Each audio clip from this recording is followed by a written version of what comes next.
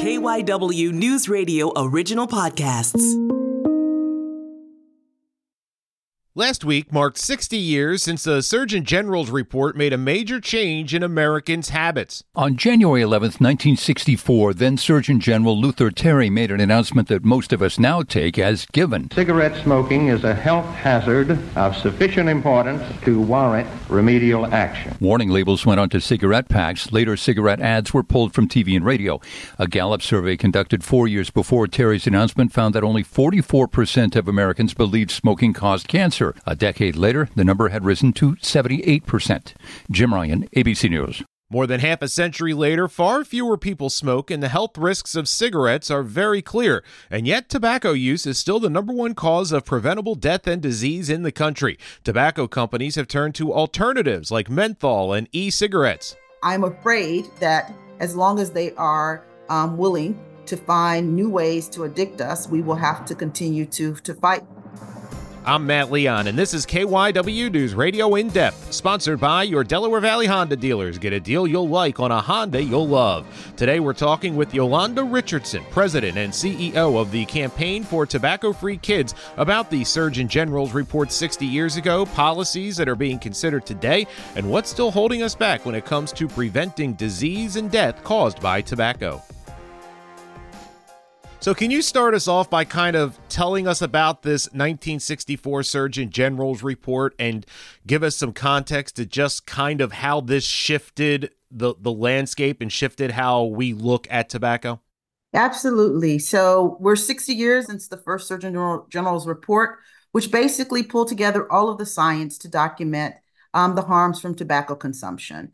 Interestingly, at that time, we had not had anything that had pulled together the science in the way that the report, in fact, did, and it had a major impact in terms of public perceptions, but also the need for policy prescriptions in order to address tobacco consumption. It had a major impact in the United States. It even had a major impact in the world because there was, at the time, much misinformation sold by the tobacco industry about whether or not tobacco consumption, in fact, caused harms, and in fact, whether nicotine was addictive. So 60 years later, I think there's been a lot of progress made. Society looks at tobacco and looks at smoking through a almost completely different lens now on multiple different fronts. But tobacco still is the top cause of early death. Am I correct on that? That's right. I think the report is a real triumph for science. It really helped to educate the public about the harms of tobacco. But yet, it's been a continuing fight. You have a very aggressive industry that continues to try to sell its products despite the science. And so our job has been to make sure that the government uses every single tool that it has in order to effectively regulate the tobacco industry and to reduce consumptions.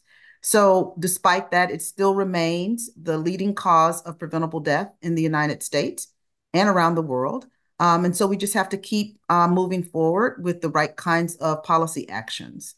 We feel that there's been real progress, obviously. Lots of adults are smoking less. Many children are smoking less. And so we want to be able to celebrate that with respect to the report, but then call on this administration to continue to do really important policy work to keep driving down those consumption rates. I know recently the FDA was set to eliminate menthol cigarettes, but that has been pushed off. Just give me your thoughts on the fact that this was pushed off, what led to it, and then give us why are menthol cigarettes so dangerous? Right. Unfortunate that the administration refused to release its own rule because the rule represents an effort by the administration to really understand why menthol is bad. It was the only flavor that was exempted when all flavors were banned in 2009 when the National Tobacco Control Act was passed. And so we just feel like there's no good reason for the delay. The science is there. They've gathered it over a 14-year period. There's been a sufficient period for public comment where everyone who has an interest in the rule could weigh in. Those comments have been taken into consideration, and the FDA released the rule to administration. They had set a timeline for themselves of December 31st to release not only the rule that would ban menthol, but that would ban flavored cigars. And then it didn't happen. So that's beyond unfortunate because, as I said, the science is there and we know that there's no good reason to have delay. We fear and cynically believe that politics played a part in this. And so we are calling on the administration to follow the science. And that's why the Surgeon General's report is so important to acknowledge, because the science is what should drive public policy, particularly when it comes to saving lives. What is it specifically, menthol cigarettes? What's the danger? I mean, past your obvious dangers of tobacco, what is it about menthol? Well, as I said, menthol is the only flavor that was exempted, but menthol is particularly dangerous. It has a cooling effect as it is smoked, and therefore is more highly addictive than even other flavors were. It makes it incredibly difficult to quit. And so we feel that it's really important to take it off the market. It also masks the flavor of tobacco, so makes consumption easier and more palatable for smokers.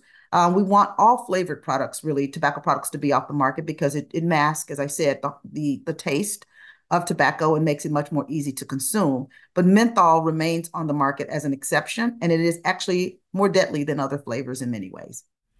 Do we see certain communities being hit harder by targeting with regards to menthol cigarettes? Well, the tobacco industry is an equal opportunity killer. But in this respect, with respect to menthol, it does disproportionately impact Black community and other communities of color, as well as the LGBTQ community. And it is really unfortunate that it remains on the market. But it is their last breath of hope to keep, consumers who will smoke their products. And they've worked very hard in the Black community to make menthol cigarettes available and cheap for it to have a continuing consumer base. So it's really unfortunate that the administration has not moved to ban them. What are some other policies you would like to see in a perfect world put forward, at least start to be put forward, to kind of maybe get us the last couple miles of preventing these preventable deaths associated with tobacco? Sure. Well, aside from the immediate ones that I've already talked about, which is to the menthol ban and the cigar ban, we really would like to have for there not to be indoor public smoking. Believe it or not, there's still parts of the country where it's permissible to smoke inside. What we learned from the Surgeon General's report and since is that smoking doesn't just harm smokers, it also harms non-smokers. If you're coming into contact, secondhand smoke kills as well. So we believe that, all smoking should be banned in public places. We really fundamentally understand that having cigarette products and other tobacco products be unaffordable for young people is critical. So we support taxes that make it unaffordable so that young kids can't buy a pack of cigarettes or buy a vaping product for that matter. And then lastly, we really want the FDA to remove flavored e-cigarettes off the market. All the e-cigarettes that are on market are mostly there illegally. The FDA just hasn't taken enough responsibility for taking those products off the market. So we want them to be off the market because they're illegal. They have to be pre-cleared by FDA before they're on the market, and FDA has just allowed them to be on the market. We're seeing some progress in their enforcement, but we want to see more with respect to that. We're close, and we can be closer if we just put these additional policy prescriptions in place, and if FDA does its job to enforce the rules that it does, in fact, put into play. We will continue our conversation on KYW News Radio In Depth with Yolanda Richardson in just a moment, but right now, there's nothing quite like the Honda Accord Hybrid and the CR-V Hybrid when it comes to exhilarating efficiency. With hybrid technology and thrilling capability, these vehicles deliver an electrifying performance on every drive. This new year, discover for yourself what truly makes these hybrids special. Redefine your driving experience with Honda, KBB.com's best value brand of 2023. Contact your local Honda dealer today about the Honda Accord Hybrid and the CR-V Hybrid. And now let's continue our conversation on KYW News Radio In Depth with Yolanda Richardson, President and CEO of Campaign for Tobacco-Free Kids. You think about 20, 30 years ago how powerful the tobacco lobby was. Where is their power now? Now, obviously, this FDA rule hasn't been released, and one has to imagine that the tobacco lobby has their hand in that somehow. So, but has their power waned overall, you feel, as fewer and fewer people are smoking now, or are they still a power to be reckoned with. They remain a formidable foe. I wouldn't underestimate them. They've somehow been able to survive despite, changing perceptions of smoking, despite the fact that we've more effectively regulated them. And as you alluded to, e-cigarettes and other kinds of newer tobacco products are on the market to compensate for the fact that smoking has declined. So they spend, $8.6 billion a year still marketing their products. So there's a substantial market for their products, and their influence reflects the fact that there remains a substantial market. So I feel that we have to always be vigilant when it comes to the industry. We never sleep on them. They're incredibly ingenious in the ways in which they continue to find ways to addict our children and to keep smokers smoking. And you mentioned like e-cigarettes, vaping. These are things that 20 years ago, I think you would have gotten puzzled looks from people if you brought them up. Right. Are you concerned that as you focus on this, there's going to be a next generation of products that we don't even really know what they are, but it's a little bit like whack-a-mole? You focus all your energy to get rid of this, and they just find a different vehicle to get the product out?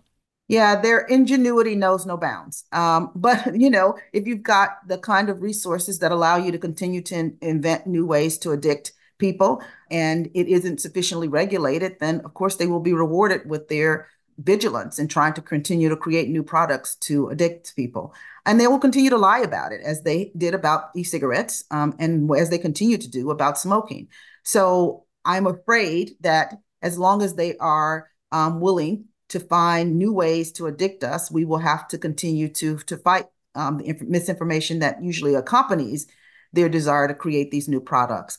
But I still remain fairly optimistic that we're going to start to see the end, at least, of cigarette smoking. When you have only 2% of high school students smoking now, that is an incredible progress. And we would have been so close had we not then had an e-cigarette epidemic among young people. But we're also making progress on that by, again, informing the public, letting them understand the harms of e-cigarettes, particularly for kids, and particularly for kids at a very vulnerable time in their own brain development. It's very unfortunate that the FDA did not move forward to just keep these products off the market in the first place. So I would love to say that the tobacco industry is going to make my job easier, but it isn't. So we'll keep fighting. That's it for this episode of KYW News Radio In Depth, sponsored by your Delaware Valley Honda dealers. Get a deal you'll like on a Honda you'll love. You can listen to the podcast free anytime on the Odyssey app, and you can find it wherever you listen to your favorite shows. I'm Matt Leon, and we'll have another episode out soon.